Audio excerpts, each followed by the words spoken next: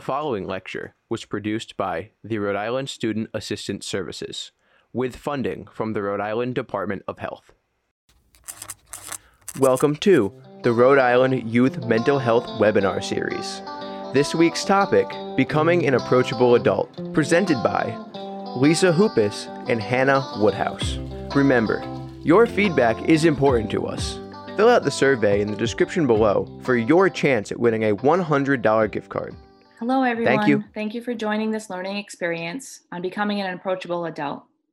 I'm Katie Hamill, a student assistance counselor at Rhode Island Student Assistance Services. We are proud to bring you this series of webinars focusing on youth mental health and trauma and the unique role that parents, educators, and communities play in fostering resilience in youth. This series is brought to you in partnership with the Rhode Island Department of Health. Thank you for attending this webinar. If you are viewing this live, please feel free to ask questions in the chat box. If you watch this live or recorded, toward the end of the webinar, there will be a link to complete our post survey so we can get your input on future topics for webinars. By completing the survey, you will have the ability to receive contact hours and a chance to win a $100 gift card. We are extremely fortunate to bring you Lisa Hoopis and Hannah Woodhouse from Sojourner House. Lisa, they, is the Director of Education and Training at Sojourner House.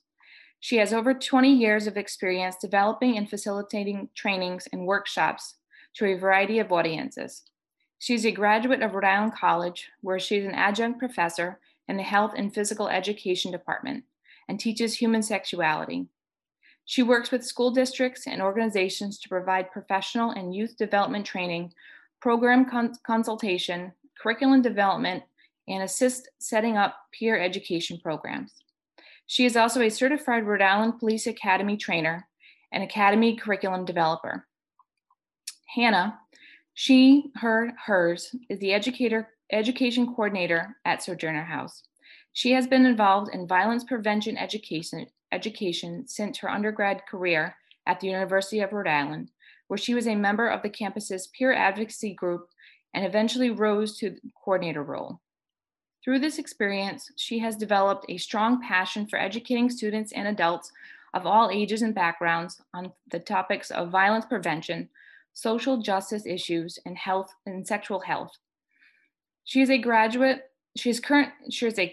graduate student at the Boston College Lynch School of Education, obtaining her master's degree in educational leadership and social policy to be conferred in 2022. Thank you again for your interest in this very timely topic, and I am now pleased to turn it over to Lisa and Hannah. Thank you. Yeah, thanks. And I am quickly, before we're going to get started, I'm going to drop in the chat, just if you feel comfortable with it, putting your name, your title, and where you are from, so we can see who's with us today. Yeah, so thanks for the great introduction. We're going to get started. And like you mentioned, you're welcome to type into the chat and participate with us. So if we are going to be asking you some questions and asking you to engage with us, so this won't just be us lecturing to you for the next hour. We do try to engage as much as possible with folks. So please, if you have questions or comments or things as we're going, please feel free to throw them into the chat. All right, so welcome to Becoming an Approachable Adult.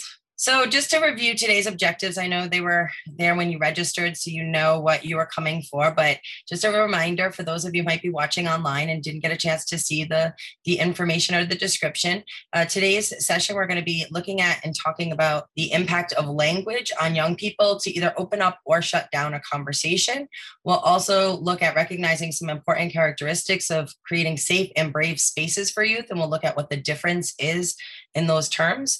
And then also we're going to share some strategies for you to help approach and respond to uncomfortable topics and give you an opportunity to share what some of those examples might be for you. And we'll talk about how we might respond to those. And again, lots of opportunities for you to ask questions and engage with us as we're going. All right, so before we get started, we're going to talk a little bit about group agreements. And I also want to encourage you all, especially for those of you who are teachers or who might run spaces, and I really do encourage you to use group agreements. They can be really helpful, especially in setting up these safe spaces that we're going to be talking about.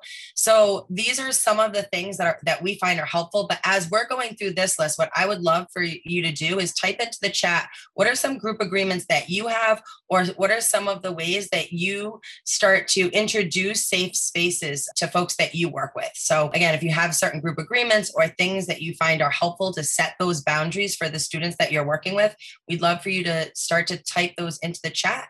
And I'll start and talk a little bit to you about some of the ones that might jump out at you. So I always like to include respect, but also define respect. So what does it mean, right? It might mean picking up your trash when you're leaving. It might mean the language that you're using. So when, students mention respect, and it's usually one of the first ones that they mention, I always like to ask, what does that mean to you? Again, just to kind of get some clarity and point out that there's lots of different ways that we can respect people and things. Trust is going to be really important. This goes for everybody. So if you say as an adult that you're going to do something, please follow through and do it. It really does set up the space for them to learn that, if you do say you're going to do something, that you're going to do it. And so, having that respectful environment, and one that there's trust in both you as the teacher and then also in them as the student, right? So, I always like to acknowledge this one. So, you know what, I'm going to trust you. If you say you're going to the bathroom, I'm going to trust that that's where you're going and that you're going to come right back, right? So again, just kind of acknowledging these things up front and telling the young people that we work with that we're going to give you some autonomy, but that we also hope and respect in return that, that we can trust you, right? And that you're going to do the right thing. I always love to give folks the right to pass, because sometimes people don't want to answer, don't want to participate, just like you all. We hope and encourage you to participate today. We want you all to have your cameras on and engage with us, but we also give you the right to pass. We're not going to call on anybody. We're not going to make anybody uncomfortable. One that comes up, one that I really like to use is called the Vegas rule. And again, whether you're in a formal space or an informal space, this one might be really a helpful one to have, which is, the conversations that we have are going to stay between us unless, and this is a big one, unless you are talking about harming yourself or harming somebody else.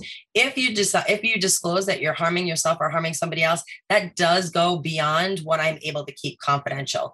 That's really important to let young people know, because it does help them figure out what they want to disclose and what they don't want to disclose. I know Miss Hannah uses one, and we even have, I think, Beatrice Akey, who's our school-based advocate here. We will sometimes say, if you don't feel comfortable talking about something for yourself, use a friend. And so that will sometimes get around, if they're wanting to disclose something, but they don't want it shared, a friend or somebody that I know. But the Vegas rule is really important. Again, not just for you as the facilitator to not go out and say, or share, even if it's a hallway conversation that you're having with somebody, to go out and share that information with other people without letting the young person know first why you would be doing that. So again, keeping that space is going to be really helpful in terms of having young people open up and knowing that, you're not just going to start telling their parents or other teachers or other folks in the school. Don't yuck my yum. This one is one that I love to include. I teach sexuality. That's really my background.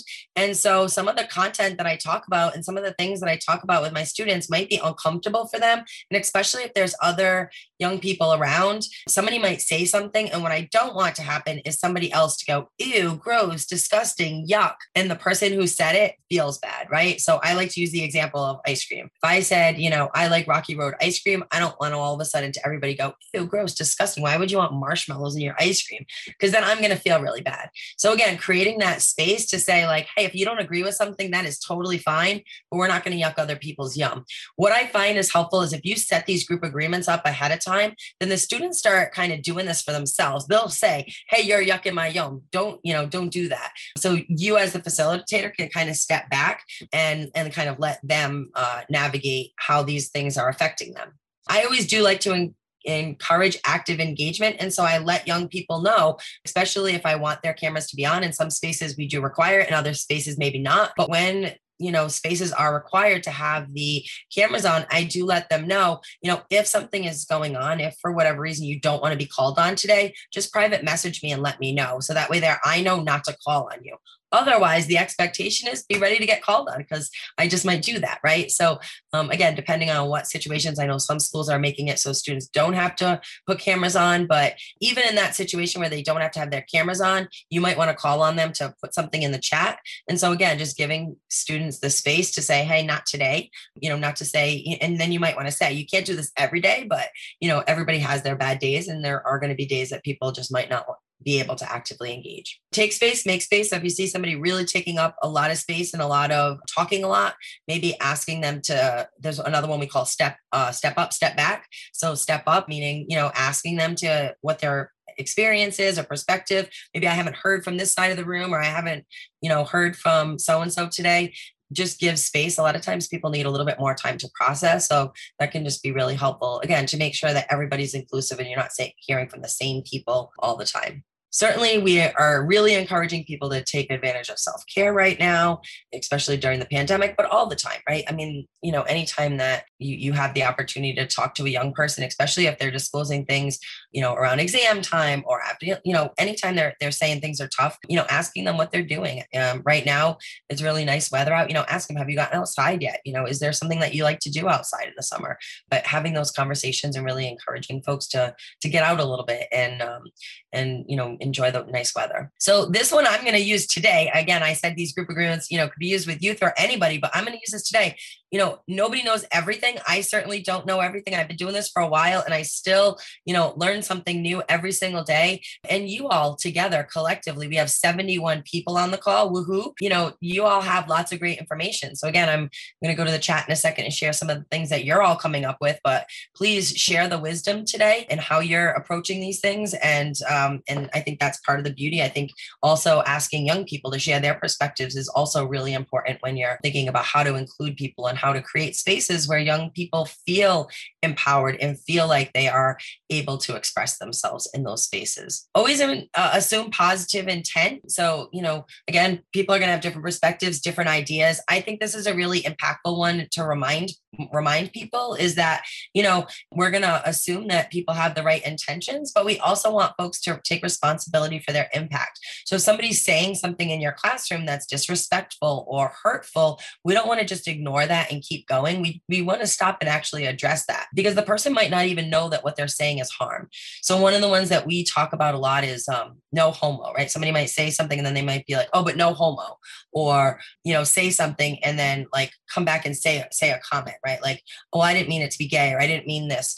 When you hear those comments, bringing them out and saying, actually, that can be hurtful for somebody. And so, in this space, let's not use that word, right? Or in this space, we're not going to use that language. It's what we call calling people into the conversation as opposed to calling people out, right? We don't want to like embarrass people. We don't want to put people down or make people feel bad.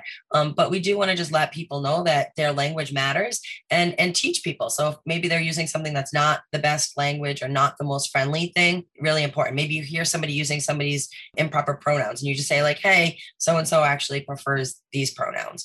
So again, those kinds of things can be really helpful in terms of like calling people into a conversation and saying, hey, I would love for you to learn more about this perspective, as opposed to saying like, hey, you're doing it wrong, or you're not right, or, you messed up, that kind of stuff. Being solutions oriented is really helpful. Again, not, just putting things out there to complain, but, to try and come up with a solution or to try and come up with some alternatives. And then acknowledging feelings, not just ideas. So Hannah's going to talk a little bit about some bystander stuff, but one of the things that you can do is just kind of acknowledge the feelings and tell people how they're feeling. So we like to use this one called name it, claim it, stop it, where you're saying, hey, this is what you're doing. Here's how it's making me feel. And we're going to ask you to stop doing that, right? Because it's disrespectful or because it's not appropriate. So the feelings piece is really important. And then coming at it from this place of, here's how it's affecting me, not you're doing this, but like when this happens this is how I feel when this happens. And then being safe and being brave. And we're going to get into a little bit more of that also in a little bit. So let's go to the chat and see what things are coming up for you all. If there's other things, let's see, it says, I see Astrid says, pay attention to when you're triggered or feeling resistance, asking yourself, what might be these feelings be telling myself? Sorry, what might these feelings be telling me about myself? Great. Yeah, that's a perfect one. Thank you for mentioning that. Sometimes breathing can be helpful, right? If things start getting too much, just breathing, taking in some deep breaths offering sometimes a space for somebody to go is helpful. So I've had spaces where, they've set up a beanbag in the back of the room and said, you know what, if things get too intense for you, check out, and you don't have to get permission for it. You can just get up and go into the beanbag chair. Yeah. Any others come up that you think are helpful in terms of group agreements or others? The others that were in the chat, one said confidentiality, staying away from gossip. Ooh, good one. And then using I statements. I statements are really great. Perfect. Yeah. Sometimes I'll even say, share the information you're learning, just don't share personal things about each other in the space. So these are really great. All right. You want to do the next one? Yeah. So thinking a little bit about shutdowns, right? So what can shut down a conversation with a student? Thinking about micro insults or microaggressions. So this is when self-reflection really comes into play, recognizing our identities, our privileges, our oppressions, and how they manifest in our work.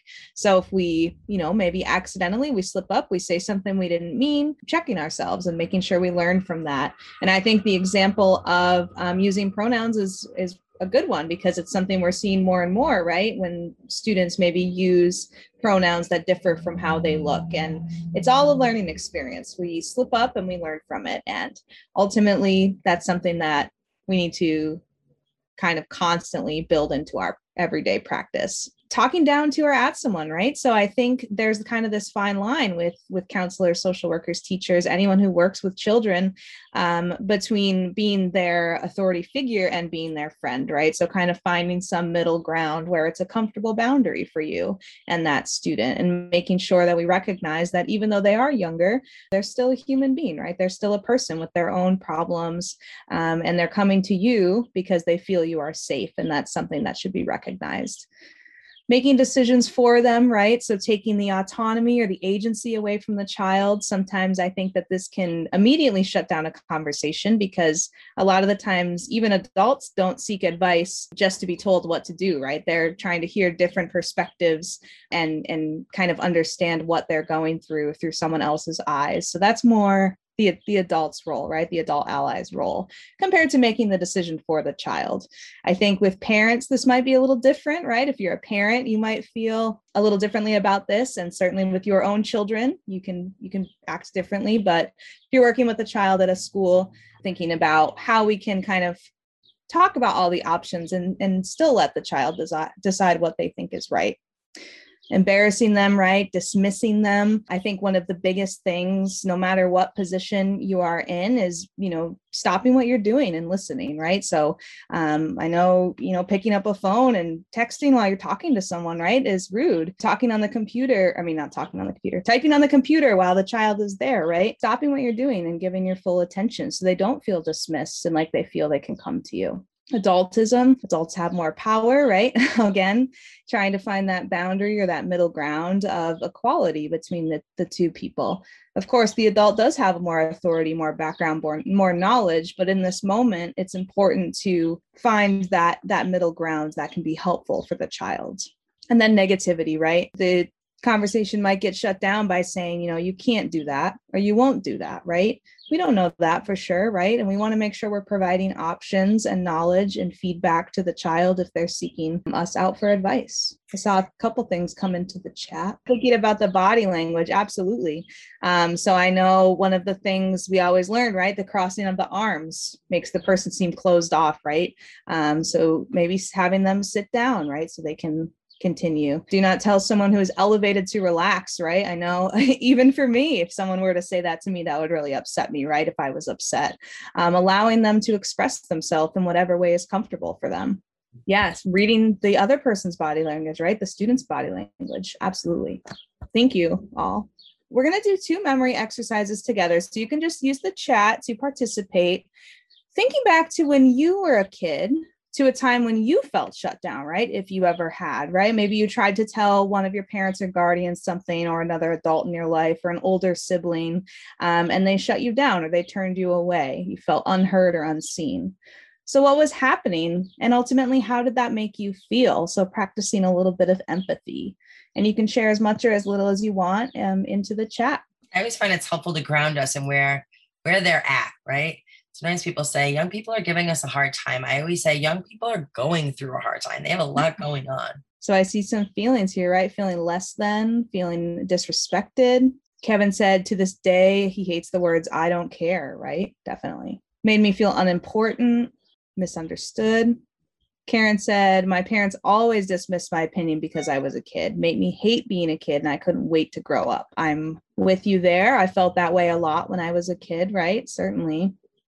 Ignored, more of a show for them than actually caring, right? Absolutely. And that can be incredibly harmful to the child's psyche, right? Problem was a joke or not important, right? Oof, ask me if I care. That's like, gets under my skin. Yeah, dismissed, ignored, right? So, practicing this empathy and things that we've experienced, right? Like Lisa said, to ground us into this discussion.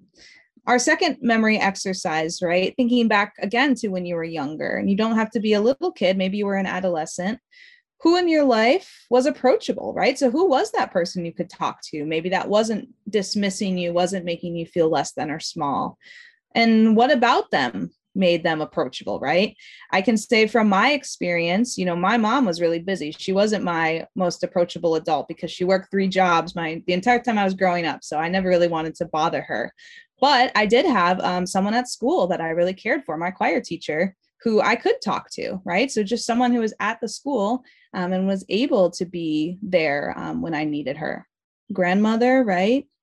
So Astrid's saying, yeah, so feeling teased because of the accent, clothes, name. Yeah, absolutely. Thank you for sharing. Grandma always made me feel loved. Yeah. Auntie Jane, my parents, my dad, sister, awesome, non-judgmental, right? Always listen no matter what. Yeah, so thinking about those characteristics, what made them approachable. Lisa, did you have somebody growing up that was approachable to you? My friends' parents were, so I couldn't necessarily go to my parents, but I had some friends' parents that were. So, I think even in this activity, it's, it's not always your own parents or your own family. Sometimes it's outside your family. So, we did this whole training, not set up where it's a parent workshop or it's a teacher workshop, but just how to be an approachable adult in general. Because I think sometimes for me, it was also a neighbor. I had a really close neighbor that I could talk to. Yeah, so unconditional love, no judgment, understanding. Yeah, thank you everyone for sharing. Perfect. So this is my favorite quote. I actually have a big poster of this hanging up in my living room, but it does remind me that, and I love to talk about it when we're talking about answering questions, because I do think that, regardless of what you say, people might forget the words that you use or what you say, but they're not going to necessarily forget what you did or how you make them feel. And I think this is so important, especially for the teachers that are here in the room, teaching them math, teaching them a subject. Yes, it's important, but they're not going to remember all the details of that. They're not going to remember, oh, this teacher is the one that taught me this skill. They might, but they will remember, oh, that I had this really awesome 5th grade teacher. I had this really awesome 6th grade teacher that I connected with or I had fun with. I will tell you that at my son's school, and I've heard this repeatedly over the years, at my son's school, the person he connects with is the janitor. I've heard people say that the person that they connect with is the lunch lady every day, because the lunch lady is the one that knows her name and says it the right way. I've heard people say, the person that they connected with the most was the bus driver. So, again, it's those people that are saying hello to them every day, that are remembering their name, that are giving them that warm welcome hi, that are making the difference in the everyday lives. I'm not saying that the teachers aren't making the difference, because of course they are, right? There's lots of impact in terms of giving young people education, but in addition to the education, we also want to make them feel good. And so I did a training, and I do a training, and one of the ways that I started is I put a bunch of newsprints up on the windows, and I asked, what are the feelings that we want students to feel when they're with us, when they're in our classroom, when we're talking to them, when they leave and they go home and they talk about their experience. What are those feelings that we want them to say? How did they feel at school today? We want them to feel safe. We want them to feel supported. Y'all can type in the chat, how do you want students to feel when they're with you? And then that's what we're going to do, right? We want to try to create environments where they feel those things, right? Where they feel safe, where they feel supported. And so that's going to be kind of where we're going next, is how do we help get them to realize that we are those folks that they can come to. Great. I feel important. I feel heard, safe and heard. Great.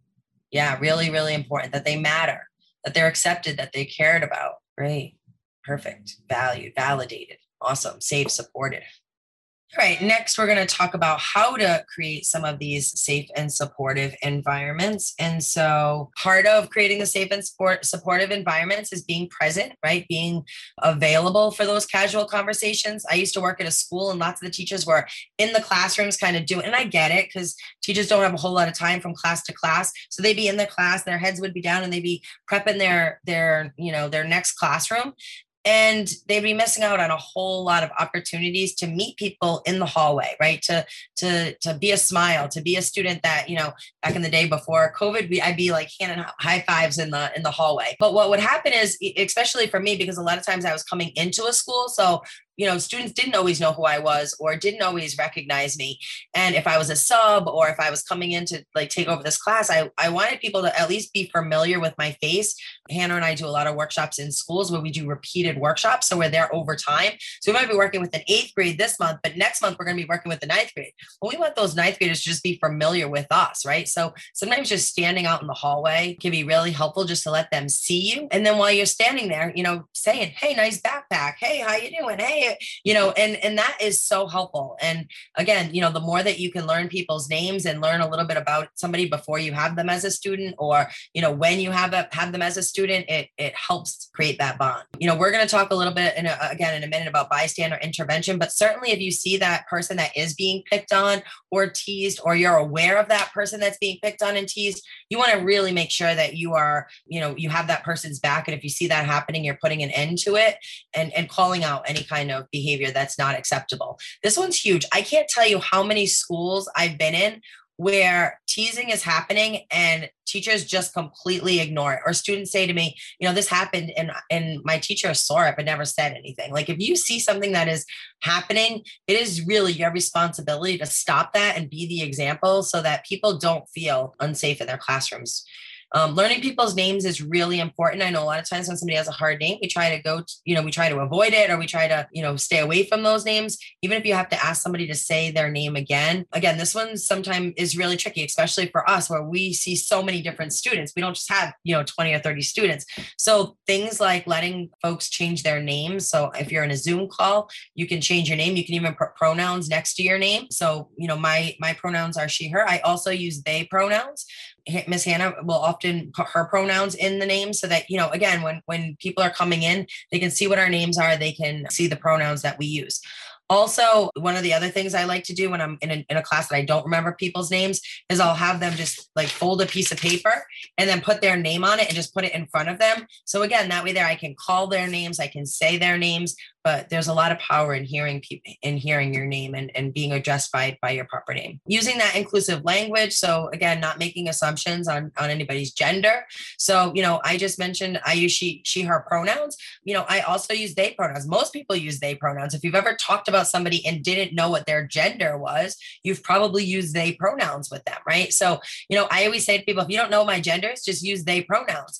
But there are folks that don't use she, her, or him, his, and only use they, them pronouns. And if that's the case, you want to make sure that you're not using pronouns that aren't cool with them. And asking is cool. You can always say, what pronouns do you use or what pronouns, do you go by? What you don't want to ask is, questions around their particular biological sex gender. So certainly if you're curious about the way they're expressing or you're not sure about their pronouns, you can ask that, but you wouldn't want to say like, well, did you go through a surgery or did you go through a change? Things like that are not going to create safe and supportive environments. Just think about it. You wouldn't want somebody asking those questions of you. Open-ended questions obviously are really helpful. So not just saying, did you have a good day? Yes, no, but like, what did you learn today? And having them expand on some of those things. Having a routine is super helpful. So again, my students would know that I was always out in the front and they could always like check in with me in between classes. Even if it wasn't the grade that I was teaching, they would know that, hey, Lisa's going to be in the school every Tuesday. I'll see her upstairs if I need her. Same thing with you all. Most of the students know where to find you, having that routine so that they know if they need to get you. Maybe you were their favorite teacher last year and now you don't have them anymore this year, right? How can they still get in touch with you and connect with you if you need to? Be encouraging, compliment somebody. I'm not going to read all of these. I hate it when people do that, but you all could do that. If you happen to mess something up, just acknowledging it and moving on. Don't make a huge deal out of it. Sometimes it actually makes it worse. If you acknowledge it, then that tells the person that you care. And then, try to do better the next time so that you don't continue to mess it up. If you do have to have a conversation with somebody, it's better to do it in private. So you don't want to necessarily say something right in front of the whole class, especially if you're called, that's part of the calling in as opposed to calling out. So calling out would be, I'm going to do it in front of everybody in the classroom. And there may be times, especially if everybody in the classroom is affected by the comment somebody made, that might make sense. But if it can be done privately, then these kinds of things are better done privately.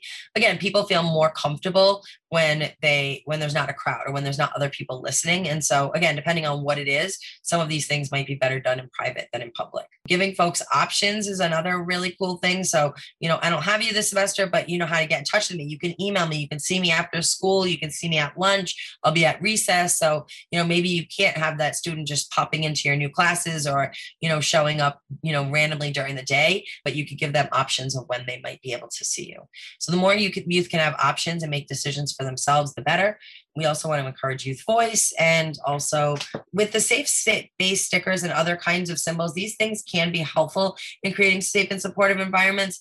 I would just be aware, I've had, safe supportive trainings where everybody leaves and everybody goes, puts a symbol up on their door, but they're really not ready to have these conversations when young people start coming to them. So I would say, if you're ready and wanting to have conversations with young people about gender identity, orientation, all those things, then yes, you could put a triangle on a rainbow or a triangle on your door and know that, you're a safe and supportive person for that. But know that as soon as you do that, it puts a little bit more pressure on you to, have those conversations and make sure that you're doing them right, or at least willing to have those conversations. So again, those things can be really, really helpful, but, also know that there's a little bit of responsibility in making sure that if you put a sticker on your classroom that says it's a safe place, you better be ready to be a bystander if things start not being safe. Anything to add? Other ways that you all are creating safe and supportive environments? Hannah, I don't know if you have anything to add to that. I don't see any coming in the chat, so I think we can move on. And so looking at the difference between safe and brave spaces. So I've been saying safe and supportive spaces, right, which is really where a lot of the language has been over the last few years. There has been a shift to, in addition to creating safe and supportive spaces, which we do want to do, there's also been a shift to create brave spaces. So brave spaces, it does take a little bit more work to do this a little bit more deliberately. Definitely need lots of group agreements and agreements in all of the parties on kind of what to do when something is said in this space that might not feel good. So one of the group agreements I sometimes use is ooch, out, oops, or ouch. And so if somebody says something, it gives the person an ability to say like, oops, I didn't mean to say that. And the other person to say like, ouch, what you just said hurts me. Know that, calling somebody into a conversation takes some bravery, right? Especially when we're having conversations around race, when we're having conversations around politics, when we're having conversations around things that people might have differing opinions on. We want to create a safe place for everybody to speak and for everybody to feel supported in what they're saying, but we might not always agree to what they're saying, right? So part of being safe isn't always just agreeing and saying, yeah, that makes sense. And I'm going to go along with that. But sometimes being brave is saying, you know what, I don't agree with your opinion. Or have you ever thought about this perspective? Or that's not my experience. So being brave is actually bringing other people's experiences into the space and also giving people the ability and the option to say, hey, you know what? Actually, that's not the case for me. And so thinking about what that looks like, especially if you're a teacher, really being intentional around creating those spaces. So, I do teach a college course, and one of the things that I try to do in that space is I give them assignments, and there are criteria, and there's a rubric of what they have to do. But I'm not basing their grade off of what they say. I'm basing their grade off of whether they did the assignment or they didn't do the assignment. Because what I want them to do is challenge some of the things that I'm saying. I don't want them just to agree with, oh yeah, okay, that's the way it is. I want them to say, no, I don't agree with that, or here's my experience. So in order to do that, I take the grade piece out of it away. So I'm not grading it A, B, C, D. I'm grading it, you did it or you didn't do it, and I give them points. So thinking about those kinds of things that you might be able to do on assignments, to create feedback just for yourself as a teacher, and then also creating spaces where you might be giving feedback or having people have conversations about things that they don't know a lot about and they might be learning about, Or, something like pregnancy options, for example, where people have really strong feelings about that. Okay, we're going to have a conversation about these things. We want people to feel, brave in disclosing or coming forward about, their questions. Any questions on like creating safe spaces and brave spaces? There's a lot of overlap and intersectionality, but there's also some folks that are trying to like kind of do away with like the safe space idea of certifying people or certifying spaces as safe spaces, because you as the facilitator may not always be able to assure somebody's safety if somebody's coming into that space and saying something that you don't per se agree with. So, they mentioned earlier in the intro that I used to work at the Women's Center. I could say that the Women's Center was a safe space, but if some guy came in and started talking about how he thinks women should do this or women should do that, well, now all of a sudden my space isn't safe anymore, right? So again, I need to, make sure that I'm controlling that, and I'm able to protect the fact that yes, I still want it to be safe, and I don't want people to say things that are hurtful, but also how do I now have a conversation with this person that just came in a brave way, in a way that gets at education and not just shames them and says, you can't think that way, you can't say that, but brings them into the conversation. All right, I'm going to turn it over to Hannah. She's going to talk about how we can approach uncomfortable situations.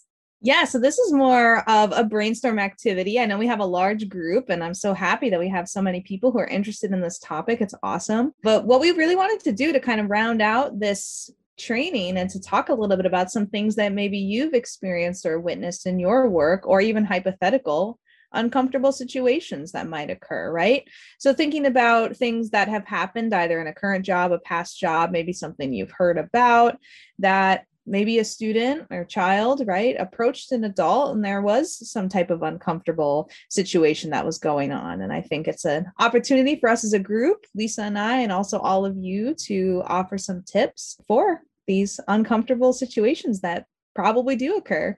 Certainly. Yeah, and there's a lot of you, so you're obviously not gonna be able to like talk about all of your examples, but yeah, we were hoping that, again, thinking about what are some uncomfortable situations that somebody might come up with that you might need some help around. I do also want to highlight a comment that was in the chat from Marcia. I don't know if it's Marcia, who's mentioning a positive of the pandemic, right? That the COVID pods have actually created opportunities to better connect with a small group of students so that their conversations are more authentic, which is awesome. Right. I don't see any examples coming up, but maybe what we can do is go into the next one where we talk about some inviting conversations. And if you all have an example, we'll go back to it and we can use that as part of our springboard. Yeah. So, Lisa already talked a little bit about this, right? So calling someone in versus calling someone out, right? I think those of you that are educators or have a background or work in the field of education in any capacity, like myself and Lisa, I see pretty much any opportunity as an opportunity for education, right? Anytime someone messes up, calls someone the wrong name or uses inappropriate language, right? Certainly those are all times we can educate and make sure that we are recognizing the behavior and making sure it doesn't happen again. I always thank people for coming to me, right? I think it can take multiple times for that student. They might attempt to talk to you a couple of times before they actually disclose what's going on, right? I remember working with a student at a prior job who was in my class. I was teaching, it was a 5-session class, and every day after class, she would come up to me and just like, we would just shoot the breeze a little bit. We just talk about, whatever the weather or the music she liked. And then on the final class, she was like, just so you know, like, I want to talk to you about something. And we discussed something that was going on in her life. And it took her, that trust building a little bit every day. And so thanking her for coming up to me, right, and for sharing that with me, and then providing her with some resources that she can turn to. Anyone who's a counselor, social worker, therapist in the room, right? Repeating or rephrasing what the student says. I think a lot of us as human beings, we know how to talk, but not many people know how to listen, right? And I think that it's important to that body language that was mentioned in the chat, nodding the head, right? Making eye contact, rephrasing what the student says. So what I'm understanding is, right? What I'm understanding is you're having this hard time, right? X, Y, and Z, and letting them know that you actually are hearing what they're saying, letting them know they're in control, right? Discussing their options. We talked about that. I think this one here, right? Not only offering your assistance, but also saying, who I think would be great to help you with this, right, is this person. Do you want to go talk to them together, right? So maybe if I'm working with the student, I could say, I met your school counselor. You do want to go talk to her together, right? Or go talk to him together, and maybe go with the student so that they know, okay, maybe there's this another person that I can talk to who's also approachable. Following up with them, and then a couple of ways to respond to questions, right? Lisa has a little more, she's got all these acronyms, these teaching tools, so I'll let her talk a little bit about SOY, stop, drop, and roll, but recognizing what might be a personal question. Sometimes when I'm in a session, students ask me questions that I don't feel comfortable answering, and just letting them know, I might not be the best person to ask, but offering them an alternative. Yeah. So the acronym SOY is some people, other people, you. And actually, I can go back in and put that in here, or we'll put it in the notes just so that you remember if you're looking at the slides later. But some people, other people, you can be really helpful, especially if it's a values-based question. If somebody's asking a question about what they think they should or shouldn't do, you can say, some people do this, other people do this. You get to make up your own mind. Or what do you think? How do you feel about that? The stop, drop, and roll is just stop what you're doing, take a deep breath, right?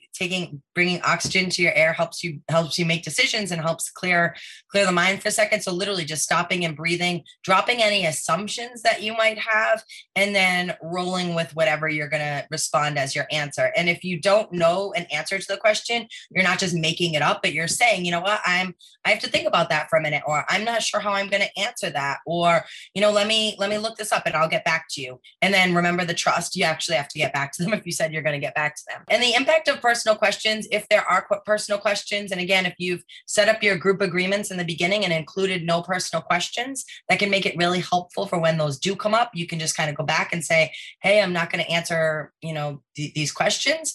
If you've been answering personal questions, then it makes it a little bit harder to do that. But what you might say is, I don't really feel comfortable answering that because I feel like what I give as an answer might impact your decision making. And I don't want that to be the case. I want you to make the best decision for yourself, and everybody is going to be different in this situation. So what was right for me might not be right for you. So how do you feel about these things? And then you can ask. So, if they're asking something about what birth control did you use, or when did you have sex, or something really personal, did you ever use drugs? I don't actually feel comfortable giving you the response to that because I feel like whatever I say might impact your decision. So again, it just takes it completely out of it. It doesn't make them think, ooh, she's not answering it, so that means she must have done it. And that's why I think if you can just set up that, no personal questions right from the beginning, it's actually really helpful to put that context in. And again, that's where the boundaries come into play. I'm really happy to have these conversations. I don't actually think it's appropriate for me to share what I did, but here's some things that can help you make those decisions, and then whatever that is, get providing those resources. And Lisa, we did have a question come in the chat. If you'd like to offer some advice, it says, how would you address an adult that seems to unintentionally set off a student? So it sounds like the adult is nagging the student, giving them unwanted negative attention. Yeah. So there's two different ways that you can do it. One is, so if you have a good relationship with a student, you could say, how does that make you feel? Right. Because it might be that you're seeing it as annoying it, but it might be that they're fine with it. Right. So maybe checking in with the student before you say something to the teacher. So you could either do this yourself, or you could have the student do it. But I like to do something that's called name it, claim it, stop it. Again, we can put it in the chat, but it's name whatever it is that's making you, oh, look at that. All right. So I don't want to steal Hannah's thunder, but name it, claim it, stop it is one. And that's the direct way of saying, hey, what you're doing is either bothering me or it's bothering somebody else, or whatever the behavior is. So, hey, I noticed, so-and-so's laptop got closed, or so-and-so was upset after you talked to them. Claiming it is how it made you feel or how it made that student feel. And then stopping it is literally asking them to not do it again. So you might say, hey, I noticed so-and-so got upset after you. I don't know if you meant it. You might have just been kidding, but I know that he takes some things really personal. And so you might not want to fool around with them, or, I might suggest you don't want to do it. I can tell you, I have a son that's super sensitive. He doesn't like anybody fooling around or teasing him, so, some people are just really sensitive. So just making the person might not be aware of it. So again, assuming good intention, the person might not be aware of it. So saying hey, I didn't know if you were aware of this. So-and-so is really sensitive. I noticed that when you did this is what happened. Please stop. Again, if you don't want to include that person, you can just say, hey, when I noticed so-and-so getting upset, I was upset because I saw this. And then, same thing for the student that is being rude and disrespectful to you, same thing, like, hey, I noticed that during class you were being a little bit rude or being a little disrespectful. Is there something that's going on that you want to talk to me about? Because when you say those things, it actually makes me feel really bad. Or, I was really upset. It was distracting today when you were doing those things. So, what's next? So when you're having a bad day, can you text me next? Can you put it in the chat, or can you talk to me before class and just let me know you're having a bad day so that I know not to call on you, or, so that I know not to bother you today. But again, just letting them know whatever it is that they're doing, how it's making you feel, and then what is it that you want to change or, fix for the next time. I love the circling up idea too. If you get students used to circling up about things, that could be really helpful. If they're not used to circling up about things, now all of a sudden you want to circle up, that does get a little bit weird. So the more that you can circle up about good things. So start your days with, hey, we're going to circle up with what we're excited about spring. We're going to circle up with what you did this weekend, or, whatever it is, get them used to that, something that you learned today, so that when you are circling up about something that has affected the community, it's easier to do and it's not as hard. And then, would you encourage this with a kindergarten age student? Sure, I do. Name it, claim it, stop it with my fourth grader all the time. I do it. I think it's great. Trying not to do the you and put it more on me. So when I see, when I hear, when I feel, that's really helpful. But yeah, I think in general, and especially helpful for young kids, right? Hey, when I go to play with my ball and it's not there, I get really upset. Next time you want to borrow it, can you ask me? Right? Like, teaching them that tool can be really helpful so that they don't just go snatch the ball from the person that took it or start fighting with their, kindergarten friends in the play yard.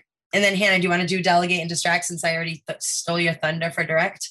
Yeah, of course. I think with delegate too, it doesn't always, it says ask someone else to get involved, right? That doesn't always mean running to the principal or, someone with authority. Of course, you can do that. But I think even just getting a second opinion is sometimes helpful, because sometimes we witness a situation and we don't necessarily know what's going on, right? We don't have all the facts, and getting someone else's opinion can be helpful. I think with Sarah's example that she put in the chat of an adult who's upsetting a student, right? Talking to a coworker, right? Saying, hey, have you noticed when X does this, right? That, the student seems upset, right? And kind of asking them what they think. And then possibly, now you have an ally if they feel the same way you do, and you can talk to that person together, right? So you have kind of a backup plan or another person that you can talk with the situation, right? I think recognizing, I know that this is a big statement to say with anyone who works for kids, because I know that sometimes we take it all on, right? We want to fix everything, and it's not possible all of the time. But recognizing your own boundaries and your own capabilities is really important. Sometimes a student might be going through something that you went through and it's upsetting to you, right? And you want to help this student, but maybe you aren't the best person because you're seeing it kind of from not their perspective, right? You're seeing it from maybe you as a kid or you as a young person's perspective. So getting someone else's opinion, asking someone else, hey, can we talk to this student, right? Or maybe telling the student, hey, my coworker, Lisa, we can go talk to her about this if you're comfortable with that, right? And finding someone else who can talk about it. And then distract, right? So diffusing the situation, calming it down. I think it depends on the situation for sure, if this will be helpful or not, right? I think, like knocking over a bucket of crayons or something isn't necessarily the best way to distract all of the time. But with students, a lot of the time, if they are disclosing something personal, they might kind of use a roundabout way to describe it, right? I've had a lot of students come up to me and say, my best friend is being bullied, right, online, and I don't know how to help her, right? And the way they're saying it to me, I'm assuming that they're talking about themselves, right? But they don't want to say, oh, I'm being bullied, right, online. So finding a comfortable way to talk with them about it and to follow their direction and say, well, how does your best friend feel when that happens, right? Distracting them from that.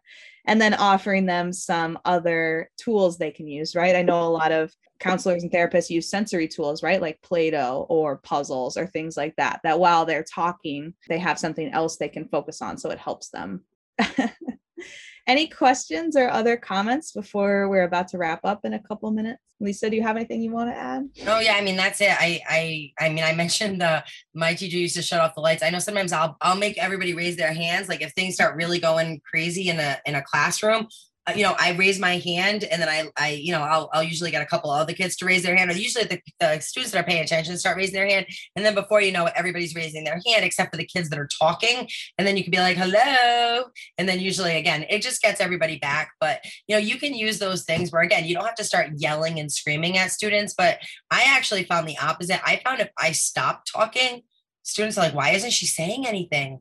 And so then, they start shushing each other. I hate shushing people, but they start doing it to each other. So again, just like figuring out for you what makes sense. But for me, I can't stand it when teachers start yelling at students. And I've been in classes where I can hear them yelling next door. I always like to do the opposite. I like to go backwards and just really be quiet or hold my hand up. Or we used to show 5 where you show 5 fingers. And then, slowly the teacher goes 4, 3, 2, 1. And by 1, you're supposed to be ready to go. But figuring out that for yourself, is really helpful. And for me, I will say in the beginning of a semester or the beginning of a class and working, like, here's how I handle when you're all talking. So just so when you see my hand going up, this is what it's meaning. And so again, I just don't like to yell at students. So that's kind of how I use it. Because let's be real. I mean, students get out of control sometimes in the classes, and they do start talking over you and maybe being inappropriate or doing stuff that you have to put an end to. So this is sort of our wrap up here. If you just want to put in the chat, right, why being an approachable adult is so important. You can put a takeaway from the webinar today if you'd like, something you learned or something you think you'll use in your practice, or maybe something you want to know more about that we can elaborate on, the next time we do a training like this. And I did put, I believe that they're also going to email them, but if you are interested, I also put a PDF of the slides in the chat box if you want to download them. Perfect. Thank you. And I know that you're also getting a reminder to fill out your post survey for a chance to win a gift certificate. We are also putting our contact information here on the slides that we're sharing with you so you can get in touch with us.